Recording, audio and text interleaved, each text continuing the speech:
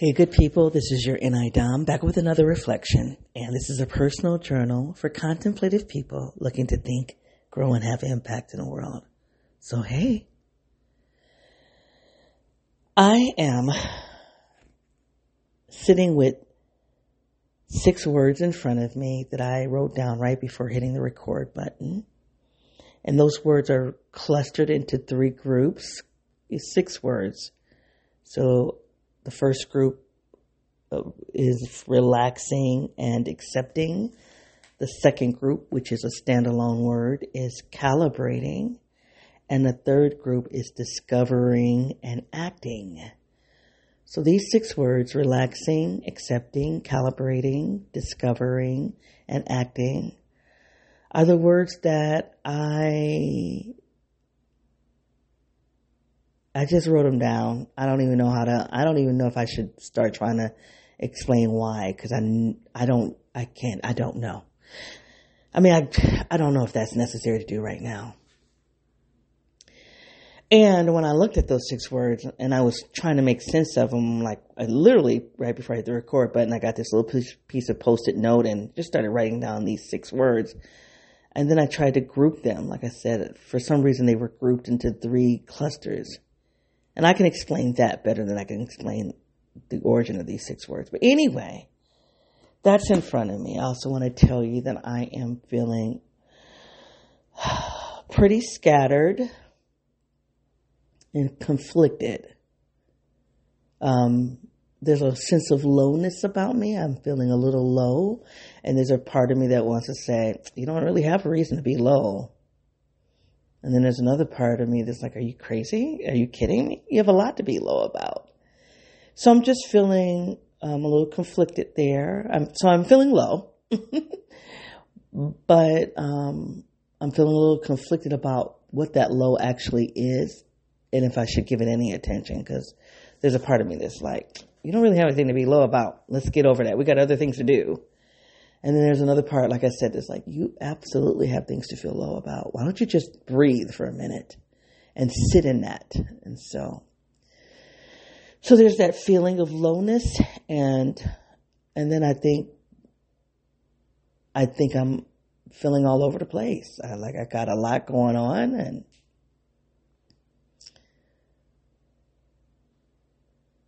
I have some big things I'm trying to figure out. And I'm here, y'all. I'm showing up this morning with my 6 words, my feelings, my conflicted feelings, and the randomness of my brain is all over the place, okay? So I don't know what's going to happen in this reflection. I do have a couple of books in front of me, but authentically, I just need to just go. I just need to just be comfortable with just freestyling today. Like, I'm not going to give you any anchor text. At least not at the start. I just need to just be okay with being all over the place. So I don't know how this reflection is going to go, but I'm being really honest with you, okay? Hey, if you're new to this project, this is a personal journal where I process my inner and my outer worlds. I do so by using personality theory. The 2 theories that I use the most are the Myers-Briggs and the Enneagram. Pushing those 2 systems together, I identify as an African-American woman. Pushing those 2 systems together, I identify as an INTJ 8. Oh my gosh. I also identify as an African-American woman from a lower socioeconomic background and from intergenerational trauma. I'm a trained and practicing educator and social scientist of about 30 years. Half of that time it's been in leadership. Politically, I lean into tenets of critical race feminism, which basically means I have an intellectual sensitivity to social constructs of power, such as race, class, gender, sexuality, just to name a few. This project is unedited, is unscripted. To know more about it or me, feel free to go to my website at yournidom.wordpress.com.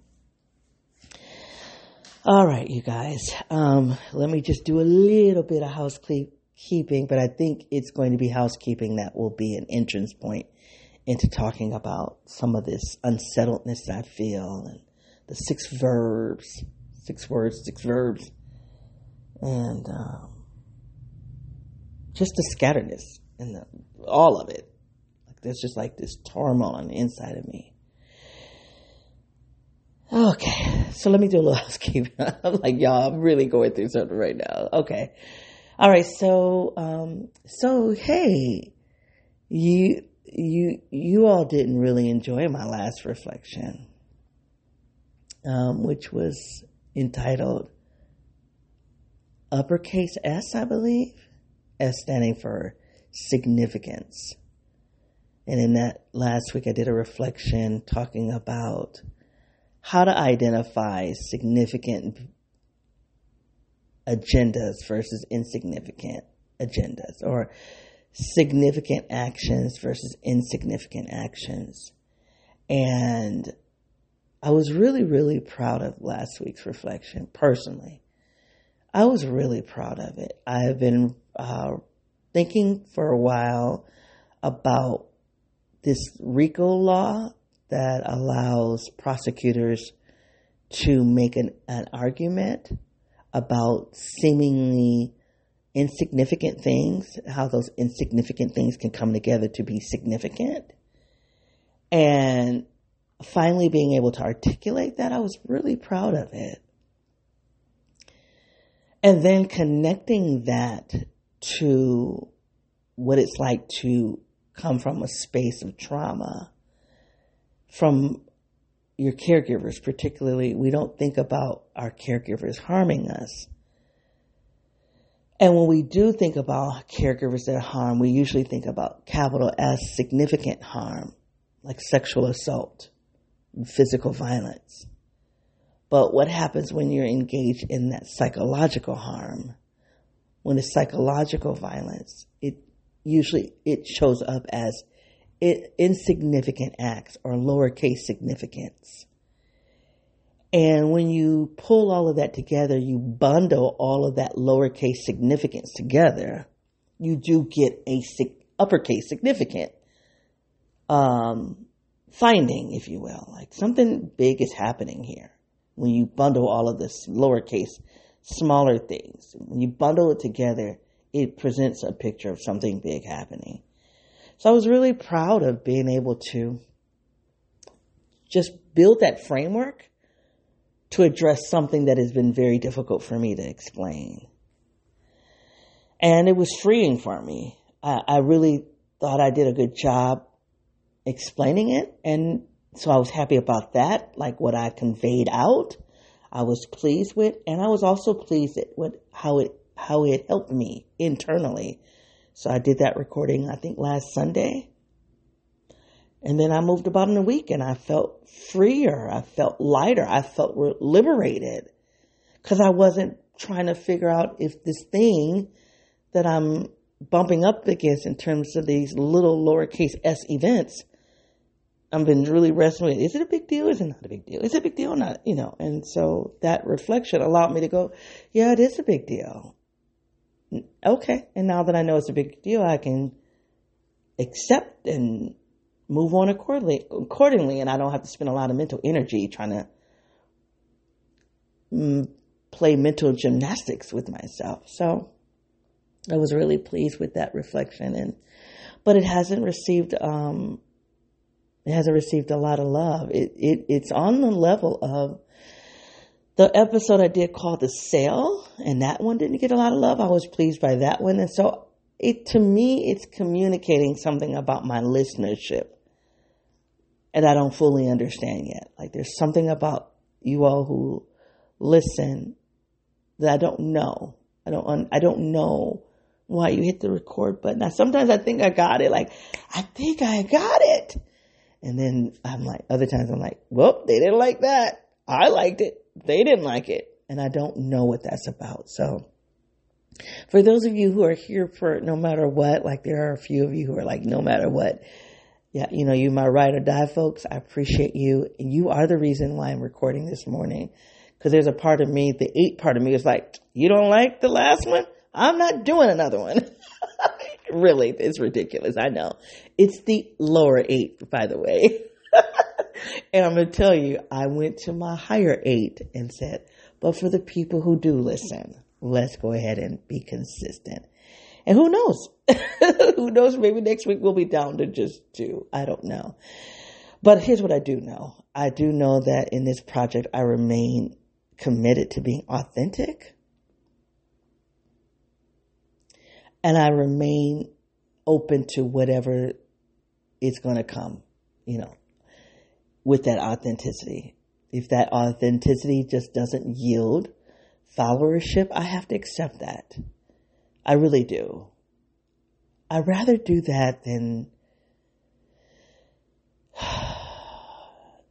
to prostitute myself or bastardize what I'm trying to do. I just don't need to do that. Sometimes we have to perform in the world. I do a lot of performing. I don't want to perform here. I don't. So that's what you got to get. So thank you for those of you who are faithful, and those of you who you hit an episode and you're like, that is not it. I would love to have your feedback on that. So please do find me you can contact me on my website, yourinidom.wordpress.com. I think there's a contact. There is a contact, I don't know, is it a button? Is it a link? Menu item? I don't know, but there is a place where you can say, contact me at the website, and you can do that. You can also go to Twitter, or X, formerly known as Twitter. I'm still there. I don't share a lot of links there now that I'm putting links into the to the newsletters. I'm still doing that. I just haven't kicked it out. Or you can find me on YouTube at INTJ. I guess you can go to Facebook, but I'm rarely there. So I would say the best way to reach me would be those three. I would say particularly YouTube or my website. I'm there pretty much daily, whereas those other two I'm not. All right, you guys. So thank you for letting me do that little housekeeping. I think that is a good way to start, though, this whole idea of how I'm feeling all over the place and feeling a little low. And then a part of me is like, you don't have a reason to be low. And then that gets said. There's another part of me that's like, you absolutely have a reason to be low. What is wrong with you? Why are you having a hard time holding on to the fact that you are in a low season? So just be okay with that. Feel the lowness of it all. And I think it comes down to authenticity.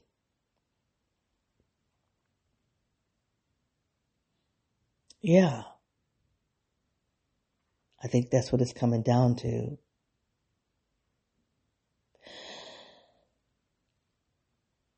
How to show up in the world as authentic? I don't feel like that's what I'm struggling with, though. I don't think I'm struggling with how to show up as authentic. I'm sorry, you guys. This is about as authentic as I'm going to get, because I'm really, really processing it right now in real time. So that's why I'm stalling, because I'm really trying to figure it out. I don't think it is about me struggling with how to show up as authentic. Maybe there would have been a time what that means, but I think because of this project, as one of the places of authenticity for me, has been a really good mirror, an outlet for me to see, what does the authentic me look like? So I don't think I'm confused by that. I think maybe it's about,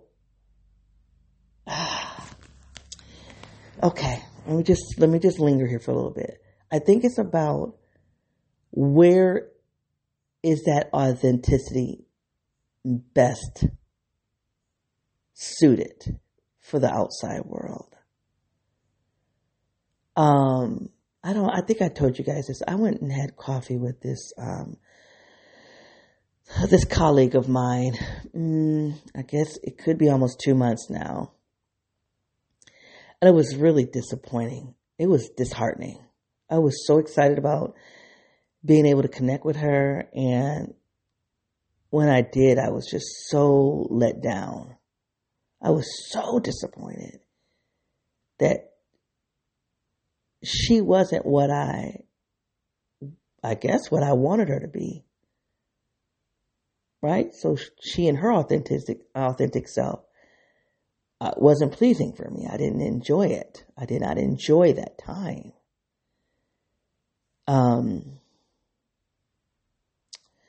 One of the things that she said in that we had coffee together, one of the things she said was, she showed me an Instagram post about authenticity, about how we can't go into our jobs being our authentic self. Work is not a place where you can go and be authentic. And I remember being struck with, why is this lady telling me that? Like, that's kind of random. Like, this is our first time ever meeting in person. It was our first time ever meeting in person. We knew of each other, and we probably had engaged on a social media post at some point in the last 10 years, but we never met. We never talked, So this was our first time meeting. And I would say we were about 20 minutes, it was a coffee date, if you will. And we were about 20 minutes into the chat. And she brings up this post, like, oh, there was a post that came up this morning. And it was about this lady on this Instagram post saying, hey, you're not supposed to bring your authentic self into the workplace. And again, my reaction in the moment was like, what is the relevance here? Like, what is the function of this action? Why is she doing that? Later, and I mean later, like days later, if not weeks later, I thought to myself, what do you believe? I asked myself, what do I believe about this notion of not being able to bring your authentic self into your workspace? And I don't think I agree with it. I think that there are ways we have to navigate our authenticity, right? And I think that there might be degrees of authenticity. And I think it also challenges us to think about what actually does that mean to be authentic? Or let me say it differently. What is your authentic self? Who are you authentically? See, until you can answer that question, what does it mean to be authentic? Who are you authentically? Then you can then ask that question. Can you bring that into the workspace? But I suspect in the work that I do, most of us don't even have the insight about who we are. What is our authentic self? Who are we authentically? One of the things I've been looking at, is I would love to say I'm in a rabbit hole right now, but then because I didn't really have a clear start, maybe this is the point of the reflection. I don't know. So I'm going to hang in here. Hopefully I'll get 1 or 2 downloads. I don't know. So one of the things that I've been looking at over the past week, I think, maybe the past 10 days, is this concept called individuation. And I read from that last week. I believe individuation I read 3 articles in the episode last week. In one article, I think the third article that I read, and I didn't read all of it, but was about individuation. And in that article, and it is going to be in the November newsletter, it's already in a folder. It's just now a matter of me getting those links out of that folder into a document to put it on the website. That's where I'm at. But those links are already organized, like for October and now November. So it's there. Just like I said, I got to get it to you. But in that article, the author talked about Carl Jung, which we know influenced the Myers-Briggs, the personality theory, that he was really big on exploring individuation. And that's fascinating to me. Like there's so much about individuating that I think that I'm interested in. Oh God, I'm all over the place right now. I'm sorry, y'all. I'm pushing through this reflection because I probably just want to just unplug right now, but I'm pushing through this.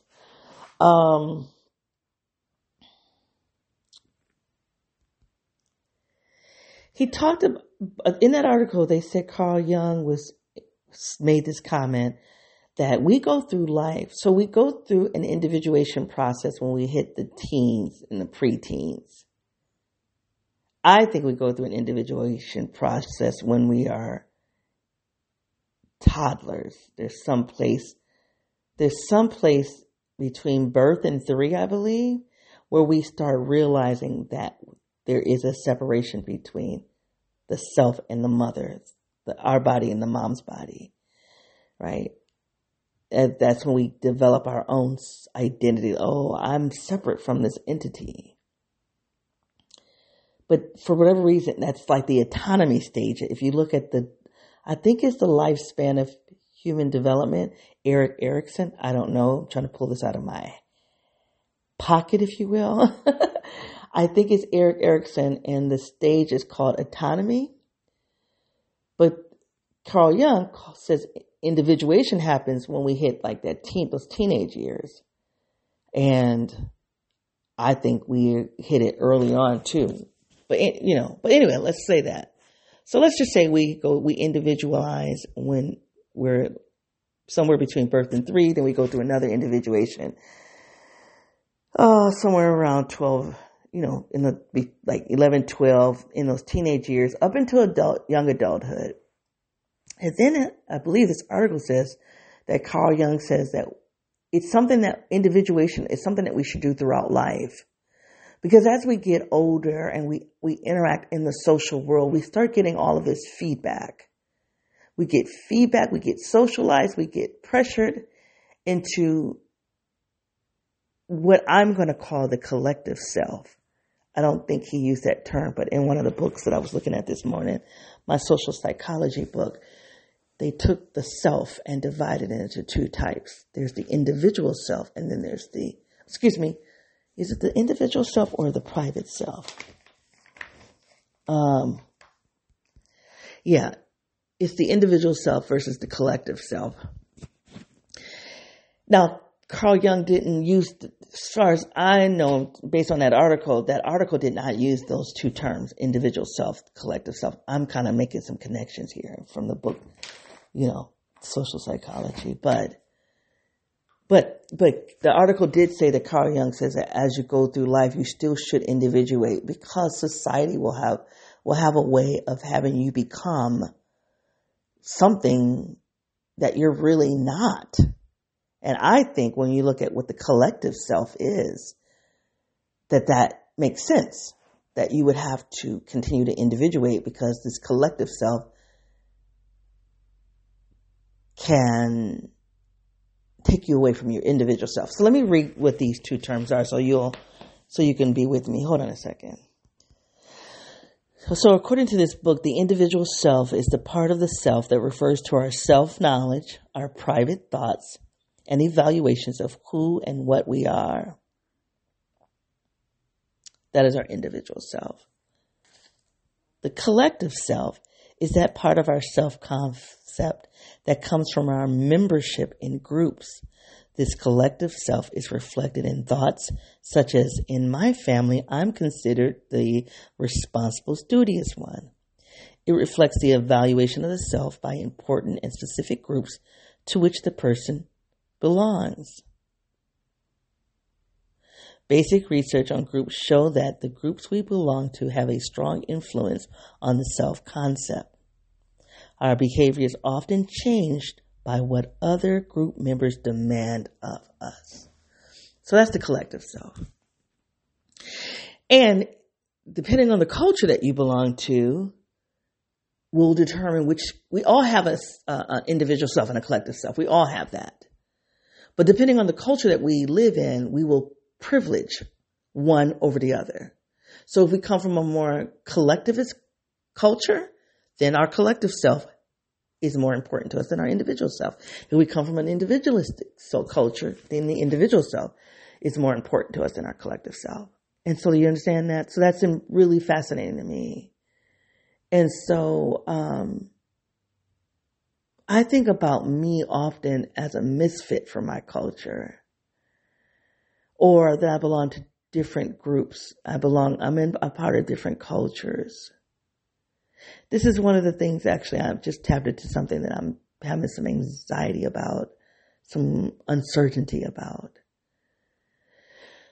Because I think culturally, as in my racial and ethnic culture, I come from a collectivist space. I think by way of my education and my occupation, I'm more individualistic. Well, which one is me? Which one is more me? And I'm not talking about collectivist self and the individualist self.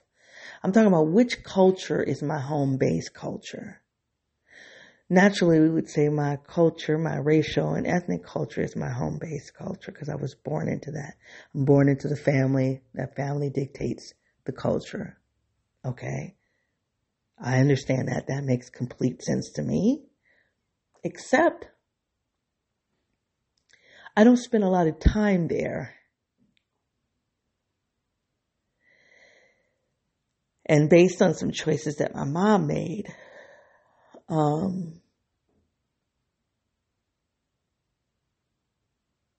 both healthy and unhealthy, I didn't spend a lot of time there. So on the healthy side, my mom really made sure that we were in good schools. She made sure she put us in some good schools.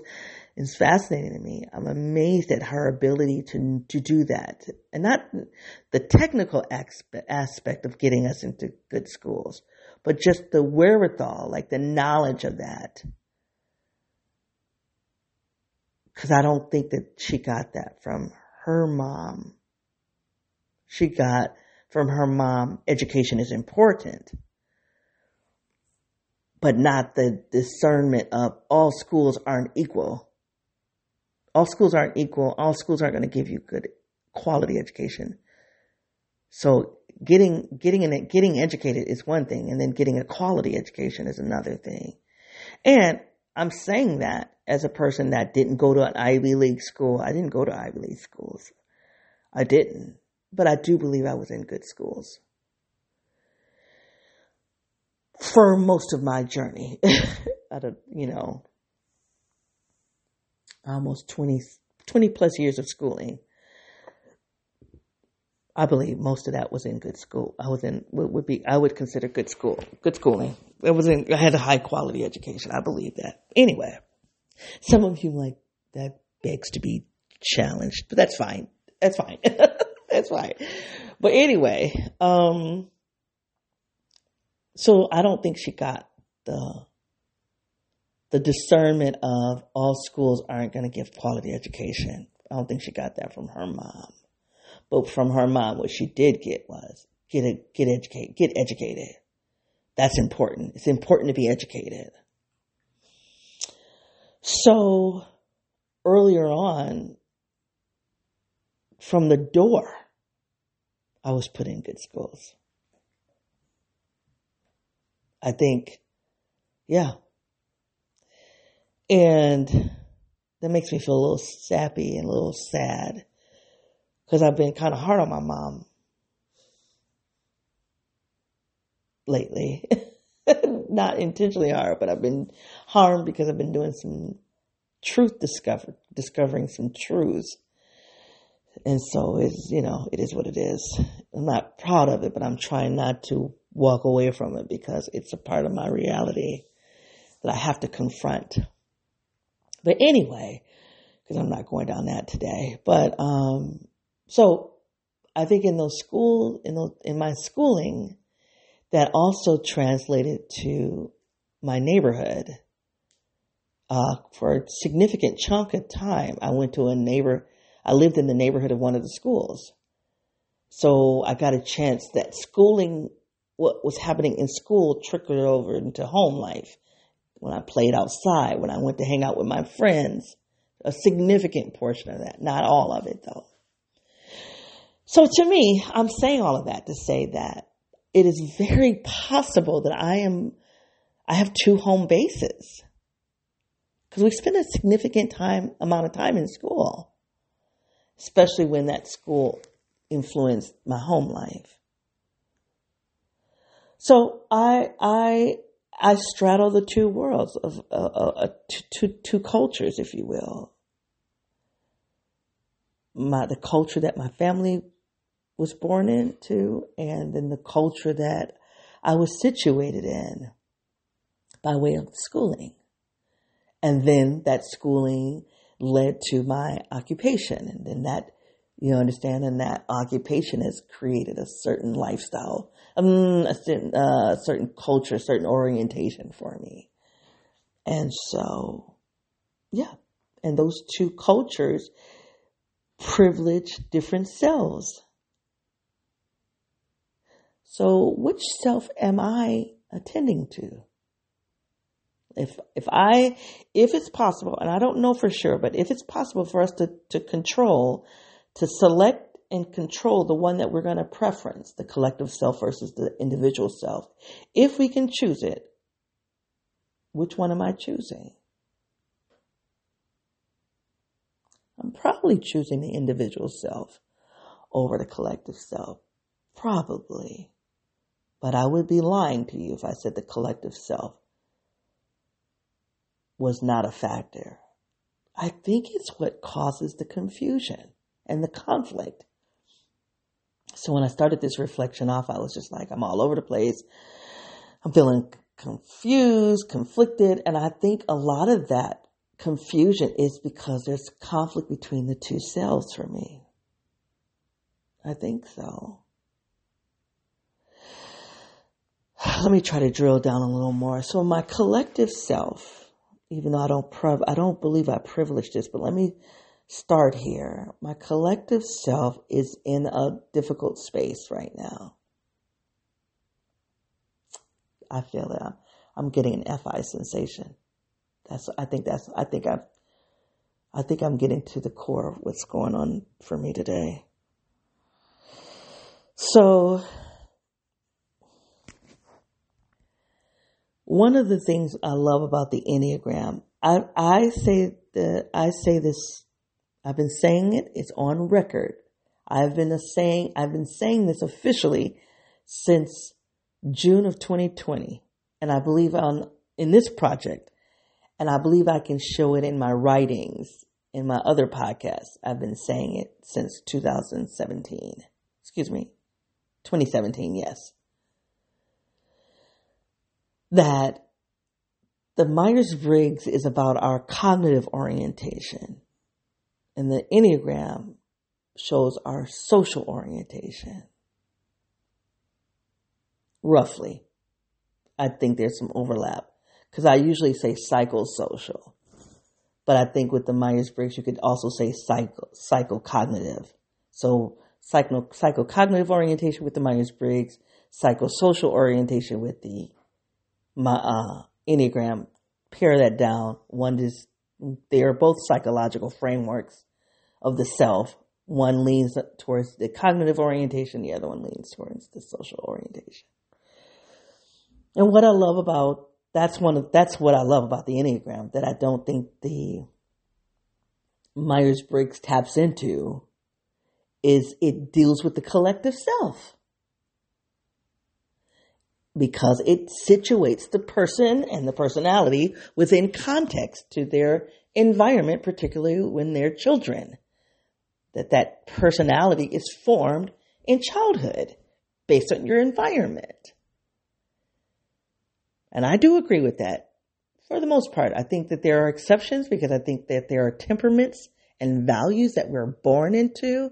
I've talked about this in season 7, that I think it's an episode where I talk about spirituality, because I believe there's something that happens in the uterus, in the womb.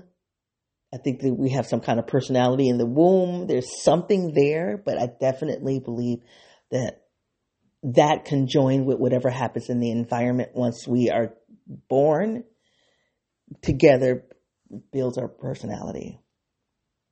Okay. So the Enneagram really, really focuses on what was happening in our environment when we were kids and how we responded to that. Okay.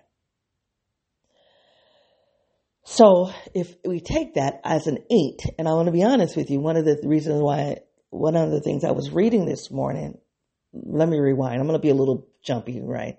I'm going to jump around. It's going to look like I'm jumping from topic to topic. What I'm trying to do is get a little nuance, so just bear with me for a second.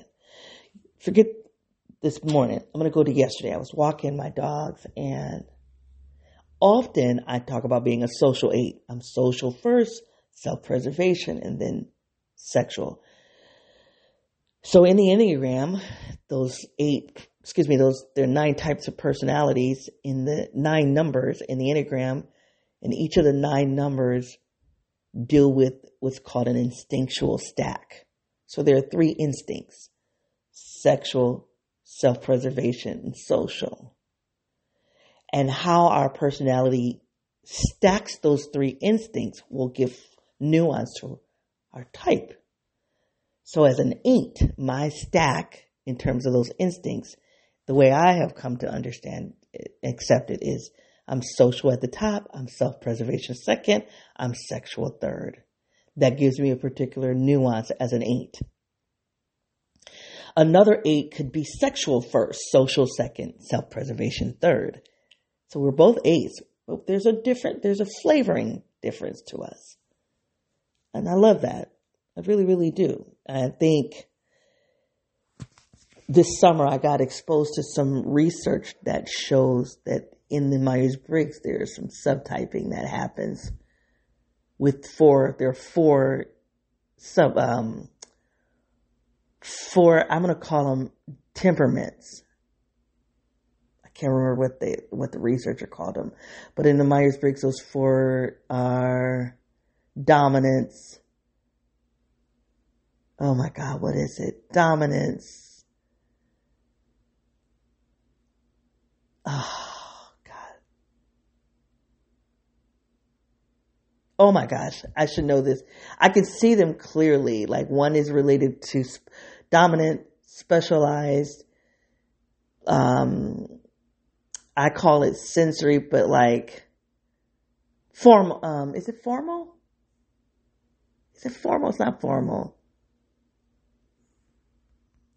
Normalizing, that's the word.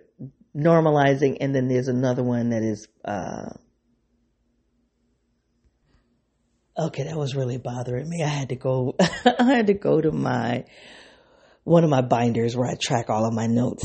And so the 4 subtypes in the Myers-Briggs, based on this new research that I got exposed to in June, is normalizing, dominance, creative, and harmonizing. And I think the reason why I'm having a hard time remembering those 4 keywords is because as you learn about those 4, I wouldn't have used those words. So like harmonizing, I think is more like specializing. That's what I call that one. Normalizing feels more like being aligned with what has ever happened in the past. That feels very SI, introverted sensing to me. In the creative side. Anyway, so those are the 4 subtypes for the Myers-Briggs. But getting back to the Enneagram, the stack. So from my stack, I've come to accept as an 8. I'm social, self-preservation, and sexual.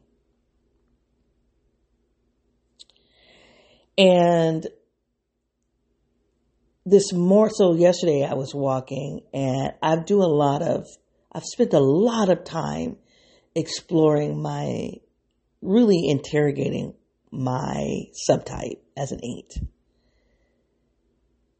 I've spent a lot of time interrogating how I look like a 5 at times and how I can look like a 1. Even the 8 and 1 are both in this anger cluster, the Enneagram. Those 9 types are divided across 9 types of emotions. So the 8 and 1 are in the anger cluster. So when I've tested on repeat, I've come out as either an 8, 1, or a 5. So I've spent a lot of time trying to figure that out. Like, why am I testing in these 3 ways? And 2 of the numbers are in the anger cluster. So I think we can just safely say that I live there in the anger cluster. So out of all of that, I've settled on being an 8 that has a connection to the 5. So another thing about the Enneagram, it's a very robust personality system. So those of you who are into the Myers-Briggs and not into the Enneagram, I might be losing you here, but I'm getting into the weeds for a reason. Okay. So another part of the Enneagram, so I've talked about the instinctual stack. I've talked about the emotion of it all. And then there's this growth plan. There's a growth line. There's a growth chart, if you will. This is another beautiful thing about the Enneagram, that those numbers connect to each other. They're not isolated. So in the Myers-Briggs, an INTJ is an INTJ. But in the Enneagram, an 8 is connected to the 5 and the 2. It's also connected to the 9 and the 1, because the 8, 9, and 1 are in the anger cluster. But outside of that, the growth chart of an 8 is the 8. The 8 moves towards the 2 when the 8 is in its healthiest state, its fullest self. It picks up traits of the 2. And when it's in its lower self or disintegrated self, it gravitates to the 5. Now, according to Beatrice Chestnut, that's the person I follow with the Enneagram, she doesn't take that disintegration as negative. She says that we need to move about that line, that growth line. There are things that we actually need from disintegration, like when we're stressed, like if an 8 is stressed and the 8 goes to the 5, there's something in the 5 that the 8 needs. So that's not all bad. So maybe I shouldn't say the lower self, because to say the lower self means unhealthy. There's nothing unhealthy about going to the 5 for an 8. It's unhealthy if you stay there and you camp out there. And there's a reason this is all relevant. Likewise, and this is something that I was reading this morning, to go for the 8 to go towards that 2, we're not 2s. To live as a 2, if you're an 8, would be problematic as well. Sure, there are things in the 2 that we need. Go expand yourself to try to embrace some of those 2 traits. That's fine. But if you try to embody and act like a 2 when you're an 8, that's a problem. Okay. So one of the things that I have theorized for myself, and again, this is not my area of expertise, but I've spent a lot of time meditating on it, processing and reading and learning and studying, is I believe I am a social 8. Although I told you that my heart coach feels that there's a strong self-preservation part of me, which there is. And sometimes I can go, no, that self-preservation trumps the social, but I don't think so. But I think I have a strong self-preservation side of me. Okay. And I think that's because ultimately I'm an introvert. I think it looks like that. I think the self-preservation becomes more pronounced simply because I'm an INTJ. And so when you pair that INTJ with the 8, it just gives me a higher, gives me exposure to that self-preservation orientation, if you will. Okay. All right, let me keep going. So, because I feel like I'm getting into the pocket of what I want to talk about. 45 minutes in, I'm finally getting there, but I have some work to do. I'm not in the pocket yet, but I'm getting close. So yesterday, so I'm a social 8. And then I would say in the last couple of years, I'm like, you're not just a social 8. When you look at your integration or your disintegration to when you disintegrate to the 5, who are you as a 5? And that social 5 is so me. There's so much of that social 5 that's me that I'm like, oh, am I really a 5? Like, no wonder I tested as a 5. Because that social 5 is me. And the social 8 is really, really me. And I've studied the social 1 purely because I've tested as an 8, 5, and 1. You guys have heard me say this. I've said it several times. But yesterday when I was walking my dogs, I realized I've never studied the social 2. Because the 8, 5, 2, that's the line. That's the progression. Or that's the growth plan. The growth line. I don't know what it's called. So if I understand me as a social 8, if I disintegrate to the 5, I understand the social 5. And when I was walking my dogs yesterday, I said, you've never studied the social 2, even though you acknowledge that to be a healthy, well-grounded, self-actualized 8, you need to go towards the 2. So this morning, that's what I did. I started reading about that social 2, and I'm like, there's a lot there. There's a lot there that I can grab onto. And they go, Now, there were a couple of exceptions in the literature as I was reading, but most of that I was like, ooh, that's me. That's me. That's me too. I would imagine and I suspect that that's me in certain situations. I believe I'm a social 2 in situations. I'm gonna bring it all together. Okay. This is all coming together. I'm starting to feel a little better. I would feel a lot more better once I can just really land it and tie a bow on it. And I'm not there yet. So let me keep talking. And I would love to go and read some of that social 2, but I feel like that will take me off course. So anyway,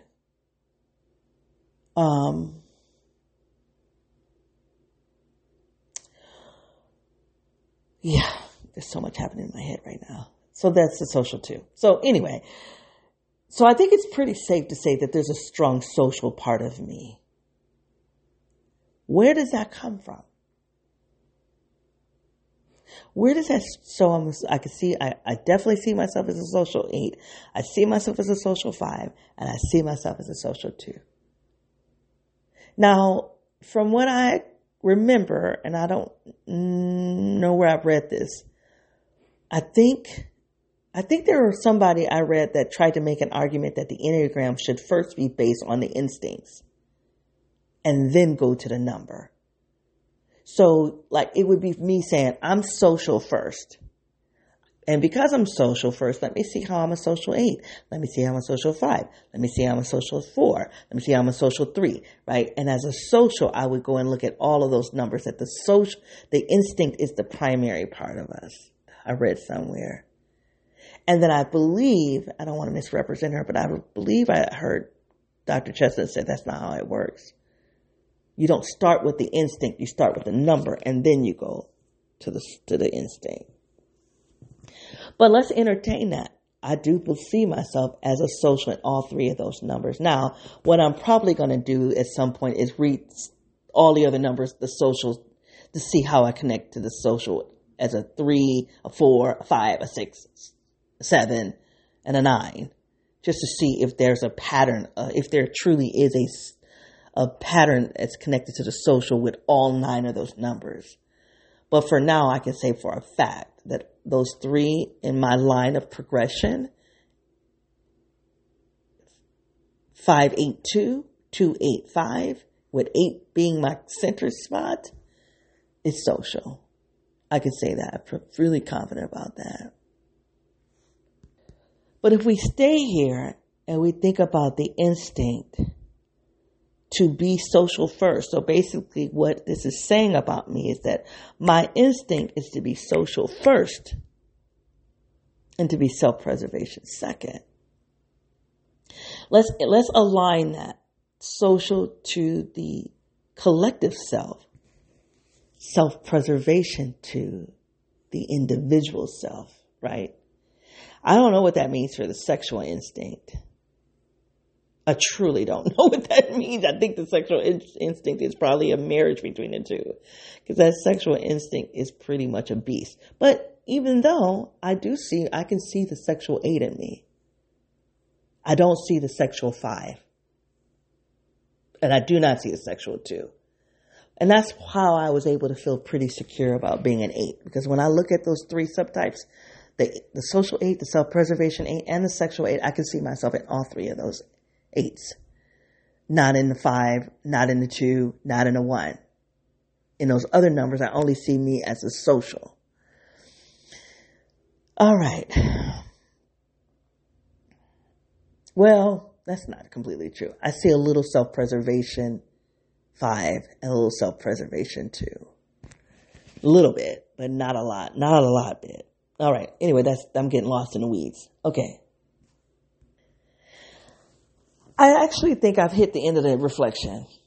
I just had to hit the pause button because I'm like, where do you want to go next in this reflection? And I think this is the end. This is the bottom line. I think that I am straddling two selves, the social self and the individual self. And we all do. I think that I am not privileging one as much as I should over another. And so it's almost like I'm trying to hold them up to be of equal value, and that's causing consternation. It's causing conflict. It's causing confusion. All C words, interesting. And I think that if I was a little bit more of one and a little bit less of the other, it would make it easy when two things come up in competition with each other as a contest. I could go, yeah, I can see why these are side by side, but I choose that one. But because my two home bases, the two cultures that I'm a part of are strong, I'm struggling. And what just hit me? Something just hit me as I said that. What hit me in my head as I was saying that is this. I don't know how much value it has, but I'm gonna say out loud what just happened in my head as I was talking. What hit me as I was talking was that I'm actually the individuals. I privilege the individual self more than the social self. But my culture that I was born into tells me that I shouldn't. Tells me that I should privilege the social self first. And so then I start trying to make it work. Trying to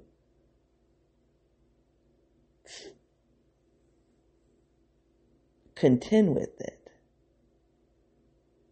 I don't know. I don't know if it's that simple. I don't know if it's as simple as me saying, I really privilege the individual self more than the social self. And I'm only challenged because I have such a strong culture of origin that is challenging me. And that might be true. Or it might be true that they're equal. Or it might be true that I am an introvert, I'm an INTJ in a collectivist culture, and that doesn't fit for me. And so I gravitate towards the individual. That I am personally choosing to prioritize the individual self because I'm an INTJ. I don't know. I don't know. If you guys are into this type theory like I am and you have more knowledge, I would definitely love to hear your opinion about this because I don't know. But I do think it's what's causing the confusion. So let me give some practical applications of this, and then I guess I'll start trying to close and forget those verbs, right? Those verbs that I had on a piece of paper. Or maybe I should try to entertain those verbs to see if they have any relevance. So yesterday, let me give a couple of scenarios. It's from this week to make this concrete. So yesterday, I guess I had a date. I should say I guess. I guess it was a date. I'm having a hard time saying it was a date because I'm not ready to say it was a date. I think it could have been a date. It probably was a date, but I needed to just see. So I met somebody online. This individual and I have had conversations for about almost a month now. And what's been striking about it is that on the surface, it would look like there's a real connection. Because we could talk up to 2 times a day. Daily. And I don't talk to somebody. There's no one that I talk to daily other than my family. And I don't even talk to them daily. You know, I can go in pockets of talking to them daily. So when I start talking to somebody daily, that means we got a connection, right? And this could be romantic. It's an intimate connection. Because there's no other need. There's no other need to talk to somebody every day unless it's for an intimate connection. So this individual, as we talk, and I would say the individual does more of the calling, but that's fine. So I'm like, and the individual's an introvert. And so I had to say a couple of weeks ago, yo, where's this going? You know what I mean? Like, are we going to meet in person? Because I'm not going to spend a lot of time getting to know you as a voice, as a stream of consciousness, and I don't get to know you in the physical. And I'm not talking about physical, sexual. So anyway, so the individual was like, well, we can go to dinner. I was like, nah, I don't want to be committed to a dinner. I don't want to be trapped in a dinner. I don't know. So let's do coffee. So we went and met for coffee. The individual had tea. It's fine. It was fine. It was fine. It is. One day I need to do an analysis of when I'm saying it's fine, because there's usually something missing there. It's me intellectually saying it's fine. Something emotionally is missing or off. So I think we were together about 90 minutes. We start off with inside, and then we went and did some walking. And there was a part of me at the end of the walk that was like, hey, you want to go get lunch?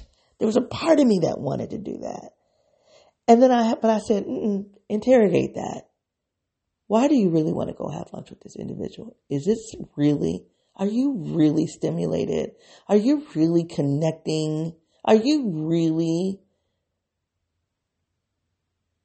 What is that about?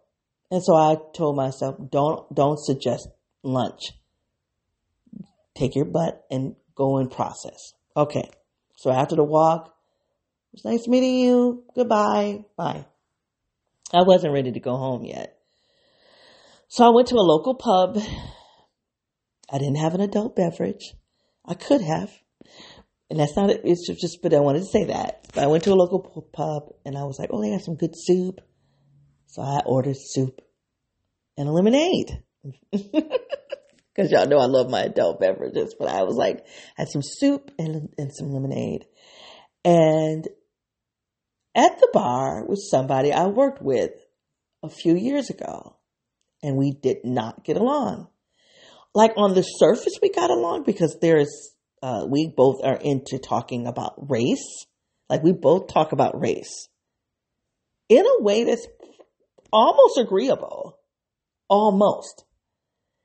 Yet this person says really stupid things about gender and sexuality. So you and I can vibe talking about race and racism, but I also talk about sexism and heterosexism and ableism and ageism, like all the isms. I'm not stuck on one ism, and this individual was. So I was like, oh, all I wanted to do is have a little bit of headspace. Like I wanted to process that date, not a date. I needed to process that. I went to have some food, some lemonade, and then this other person, this kind of like nemesis that has been on, I've heard through the grapevine, has spoken ill about me from two people. Actually, three, if you count students, but I try not to let students inform my thinking, right? Okay. Anyway, so I shoot the breeze. Excuse the language, but I shoot the shit because that's exactly what it was. This is all performance art. We're talking back and forth. And he was with another person. I didn't know this individual, but she's a teacher. So I'm like, oh, these are educators. They're Black. I'm craving that cultural connection. That is truly what I'm craving. I'm missing out on that. I live in a white neighborhood. I work in a white space. when I was going to church, I was going to church where I'm just surrounded by whiteness. I'm craving the cultural connection. So I'm like, okay, all right. We're not going to be able to process this date. Let's talk to these people. Even though this guy and you didn't hit, y'all rubbed each other the wrong way. The universe has brought us together today. Let's just enjoy it. And he was trying to be polite. He knew that he was not on my radar as somebody that I thought was enjoyable. So you could see him being really delicate. And I was trying to. We were both trying. And you could see the bartender, because the bartender knows me. You could see the bartender watching me like, oh, this is a different side of you. I've never seen this side of you. No, you haven't, sir. No, you haven't, because the bar is white too. So no, you haven't seen this culture. You've not seen the cultural side of me. So it was nice. Being able to do the cultural part was nice. But I noticed that the more cultural it got for me, the more quiet I was. The more removed I was. As an observer, I was an observer. I was an observer in that conversation more than I was a participant. Yet, I can also say that was a cultural connection. What does that mean? What does that mean for me? That in order for me to do the collective self, the cultural self, I've got to be withdrawn? What is that? I don't have an answer, but that's what struck me. That's an example of what I'm talking about. I watched myself I watched myself connecting culturally, completely enjoying the cultural connections, but I wasn't participating. I was participating as an observer. That's fascinating to me. To me, that means something. I'm going to tell you another situation. Oh, the other situation with the person I was out with. I enjoyed the cultural connection because the individual was Black. And the conversation was okay. Wasn't offensive. Definitely didn't get into isms. Right? But it wasn't stimulating. It wasn't like, oh my God, I need more of this. It was not that at all. Okay, let's move on. I'm going to go to my heart coach. Now, the other two people I've been talking about have been Black. I'm going to go to my heart coach. My heart coach is white. And I feel every time I feel like we get out of the bubble, we go back into it. I'm pretty much done. With that type of business arrangement that I have with her. So I'm going to try to figure out what I'm going to process now is, do I need to be done with this coach completely, or I need to be done with this coach in terms of how we've been engaging? But there's an end. There's some type of end that I have to embrace with this relationship. So I'm processing that. I can't get more into it. But what we're struggling with is, this is what I think we're struggling. My heart coach doesn't really understand what it's like to have two selves to contend with. The collective self and the individual self. And I'm really going to try to start closing here. Because what I'm trying to do more of is I'm trying to lean more into my individual self. I'm trying to lean more into my individual self, and I'm trying to have cultural connections. I'm trying to find people that I can be my individual self and still have the cultural, and still be my cultural self. Or no, I don't want to say cultural self, because I think my individual self is partially my cultural self. But my individual self is not having those cultural connections. Okay, I'm confused. My individual self is not my collective self. The collective self demands me to be something that I don't want to be. And for most of my life, I was a product or a servant to the collective self that the world told me I needed to be. And I've been working really, really hard to be the self that I want to be. So the collective self, I think that's where you get a lot of the 8 from. I have to be a protector, a fighter. I don't know. Scratch that. I'm in territory. I don't know what the hell I'm talking about. I don't know. I'm going to have to spend some time with this because there's another part of me that says, did I fight because people wanted me to do the fighting? Or was I fighting because I was fighting for my individual self? That's why I fought. And that the fight was about trying to get me to be more into the collective self. And me saying, I'm not doing that. So I don't know. I don't know. My hunch is telling me that there's been an individual side of me that I have been either repressing or fighting for. That feels more authentic. And that now at this stage, at 52 and a half, I just passed the halfway mark.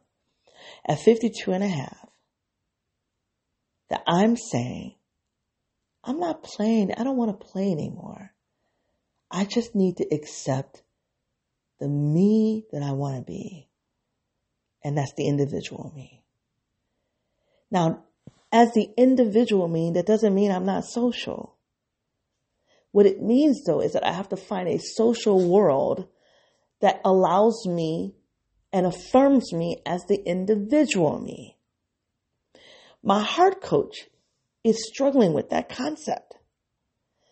Because my heart coach, I believe, as an FE user, extroverted feeling, is more prone to the social world. So when she gives me feedback, she's giving me feedback based on what the social world is expecting. And she's not able to stand side by side with me in the fact that I am trying to disrupt that. So this is where it boils down to as an authentic me. Here's the question. And I'm asking myself this question out loud for you all to witness. If you're still listening, who knows? But anyway, I'm going to push on as though somebody's listening. You guys, I have paused this recording for about 5 minutes, if not more, because I found myself getting a little confused. And it's probably not going to be, I'm not going to get clarity in this reflection, but I'm not going to delete this reflection. I'm going to push it out there because I think I'm on the right track. I just don't think I'm at a place of resolution. But here's the question that's coming up for me since I've been paused. Is the social me the collective me? That's one question. Is the social me the collective me? I don't think it is. I think that that's separate. I think the social me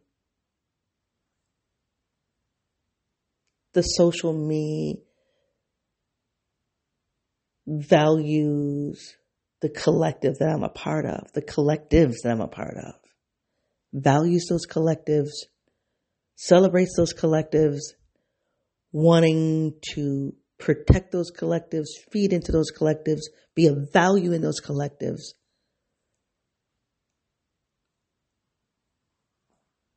But I don't want to be the collective self.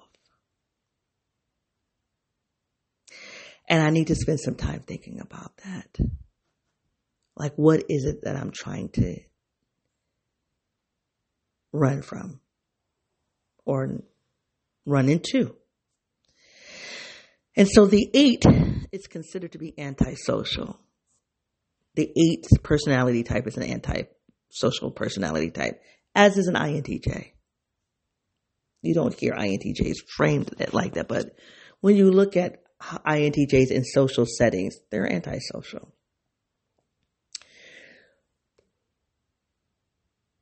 What I'm suspecting is that I'm an antisocial with some social tendencies. because of my culture. Because I was raised to value the collective. I was raised to fight for the collective. I was raised to be aware of the collective. So I think you have that, how I've been socialized for the collective, all while still being an individual. So that's my brand of social. Yet, there are things about the social world that I don't align myself to. I'm an antisocial. So I don't do hierarchies. I don't do them. I can when they benefit me for the work that I want to do for justice. And that's only for justice. But for the most part, I'm trying to lean out of hierarchies. I don't do materialism. I've talked about that. In the world I come from, there's a lot of materialism. Even if the collective doesn't have the money, it's striving to have material accolades, accomplishments to validate the self. So it's really about fighting oppression, right? I don't want to get into oppression, but that's really where a lot of that materialism comes from. So I'm not doing those things. And the collective wants me to. The collective wants me to get into the space of the hierarchy where the collective has designated me. The collective wants me to value the hierarchy. The collective wants me to go after the things that's going to make the collective look good, right? The title, the position, the possessions. And I've done a lot of that. So am I an achiever? Because I'm an achiever. Am I an achiever because the collective has dictated me to be an achiever, or am I an achiever because individually I want to be an achiever? And maybe it's both. I don't know. I'm going to be processing it. And then I went through a little short window where I'm like, I'm not achieving anymore. I don't need to achieve another thing. I'm already good. And I needed to go through that phase. I needed to prove to myself that I'm all right. I don't have to keep trying to strive to have a sense of self-worth. I already am. I'm good enough. The flip side of that, though, the downside of that is that I enjoy achieving. I love creating. I love innovating. I love improving. I love, I love doing those things. And so I'm not going to not do them. I'm not just because I'm trying to disrupt my social orientation. I'm not going to do that. But now as I achieve for me based on my values. But when I thought about yesterday, when I was at the bar with my soup and my lemonade, and they asked me, my cultural comrades asked me, so what are you doing now? They wanted to know professionally. I'm still struggling with that. Because I'd rather show you, because I'm in the process of building my next great thing. And my sister Nick called it out this week. She said, you're like the stars, like people who are these big name people.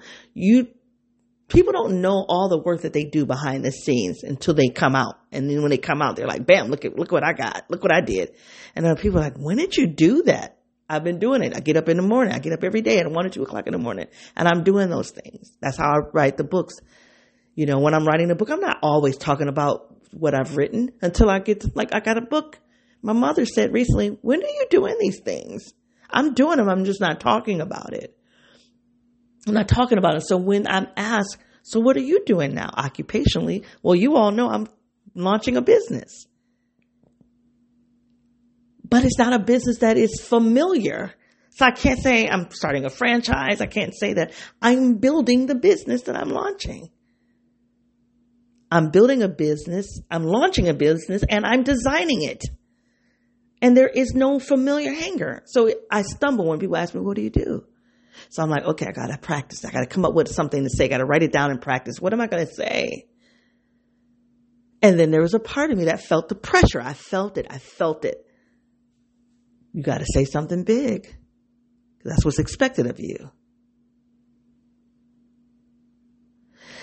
But I don't know fully if that something big is exclusively about my socialization. It could be because I'm an 8, but then my 8 is because of my socialization. I don't know. And maybe this line that I'm trying to divide between the individual self and the collective self, maybe that's not something I'm able to do. Maybe there is no line. Maybe there is no delineation between the individual and the collective self. I need to think about it. I don't know.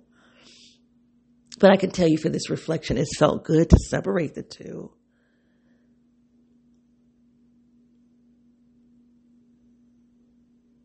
And one of the things I thought about when I was at that bar and I was talking to the comrades and I was slightly thinking about how uninterested I was in the conversation.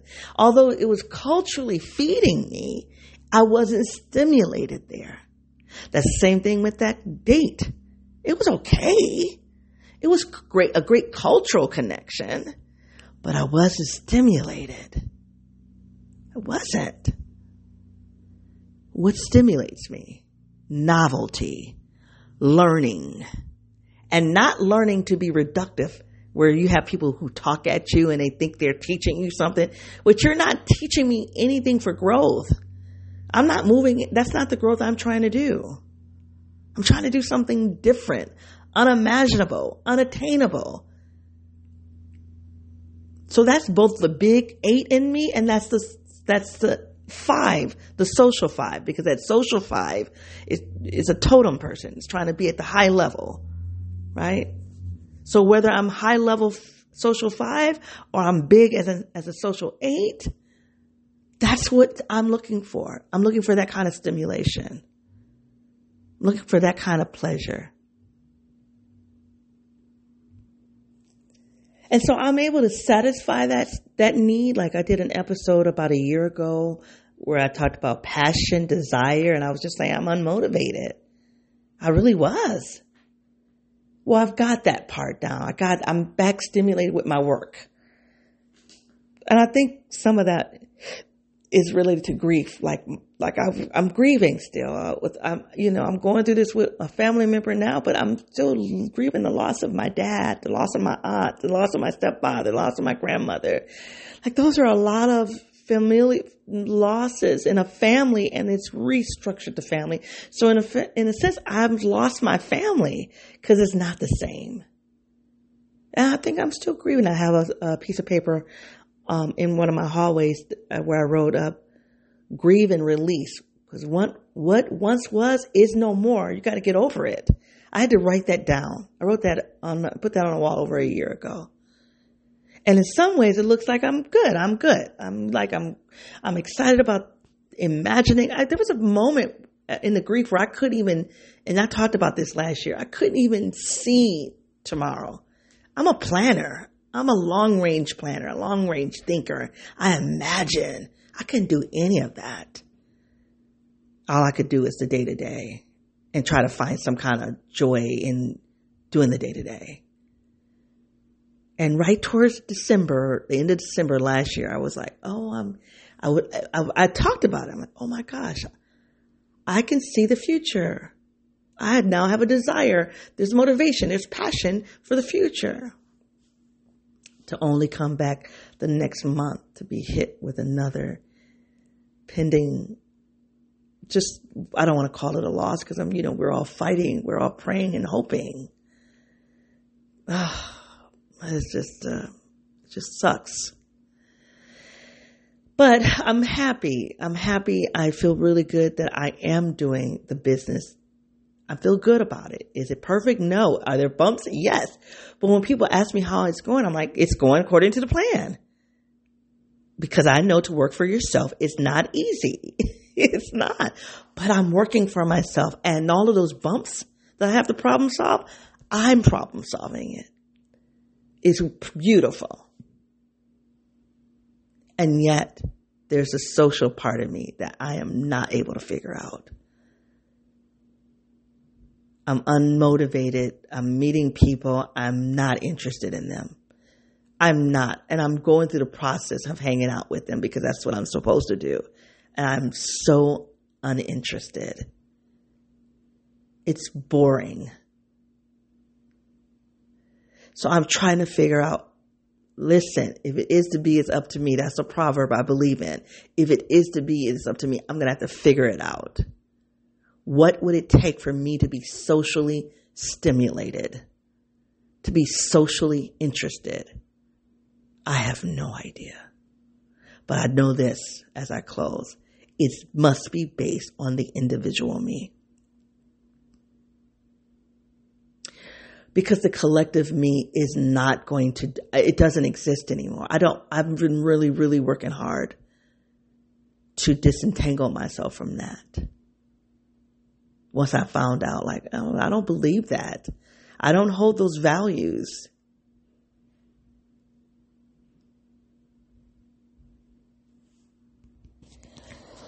So I don't have a bow on it, and I don't want to keep talking, because I think I need to end this reflection and meditate on it.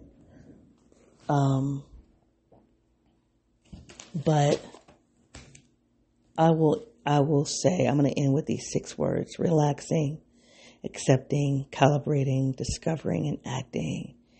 And the relaxing and accepting part of it, those 6 verbs, the first 2, relaxing and accepting, is about accepting the individual me.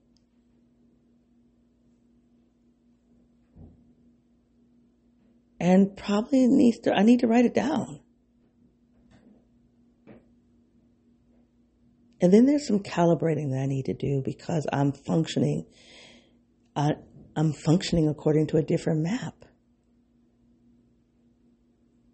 Because the map that I'm doing now in terms of being self-employed is significantly different from the world, the people around me.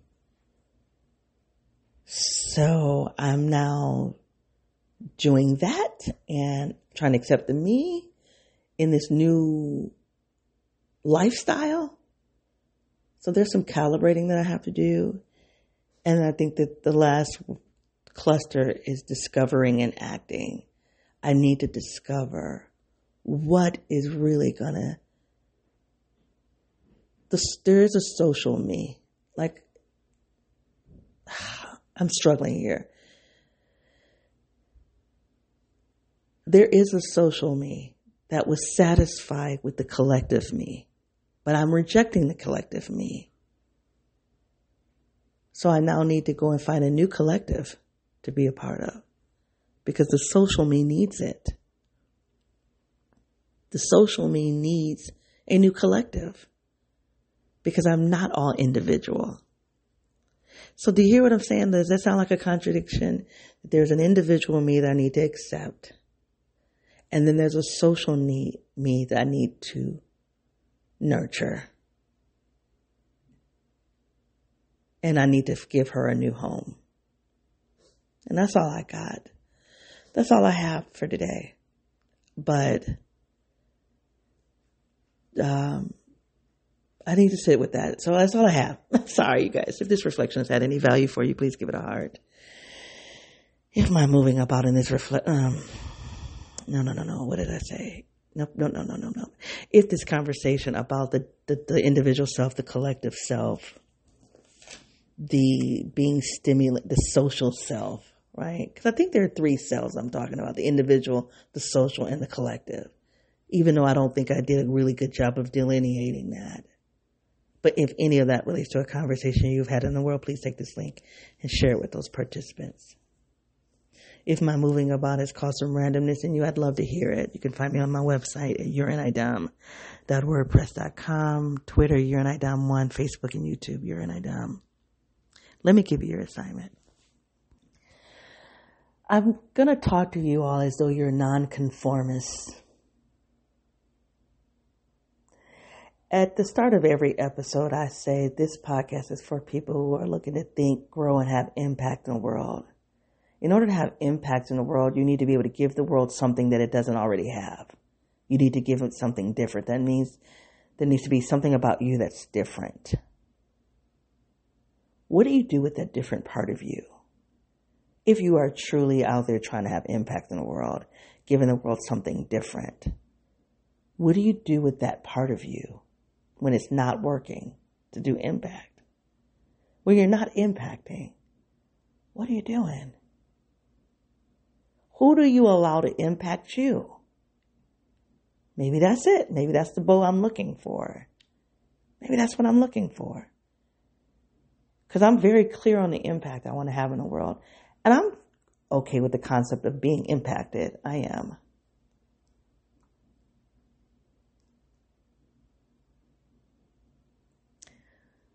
But I'm not going to just let any old thing impact me.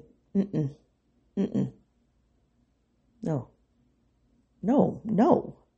No, I'm about impact and change.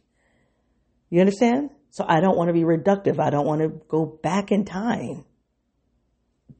Let's talk about the subtypes for the INTJ. Don't normalize me. I don't want to be normalized.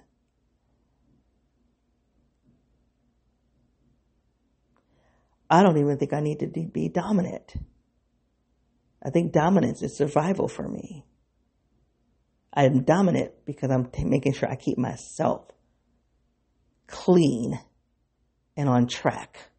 Because I think if the world had its way, I would be reduced to being a function of the collective.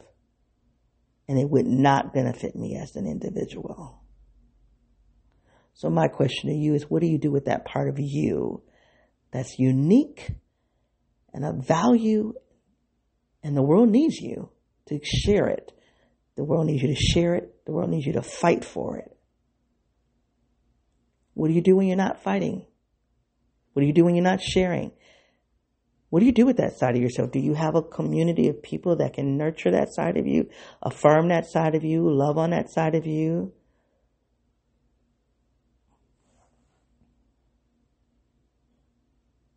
Or do you regress? Because that's what I'm dealing with. Like, do I need to regress back to a 5 and just go off into a hole somewhere? I don't want to do that. I don't want to regress to a 5. Not even a social 5. But in order to do this social with people, it's got to be more than about normalizing. It's got to be more than about maintaining the status quo. And it's got to be more than about preserving the collective in historical ways. I'm fine for fighting for the collective. I'm fine. What I'm not going to do is do it in a way that's reductive. My work with the collective is about moving it forward, not going back, not maintaining. So what is it? What's your line? I think I'm asking you a couple of things. I'm asking you, first of all, what do you do with that side of you that's about impact and change? And I think the other question is about, what do you do with the social part of you when you're not impacting and causing change? And I think the third question for me, if it's not for you, is, what is that? What is the play you? I think there's a play part of me that I haven't really talked about. The stimulation. What is the stimulated you need?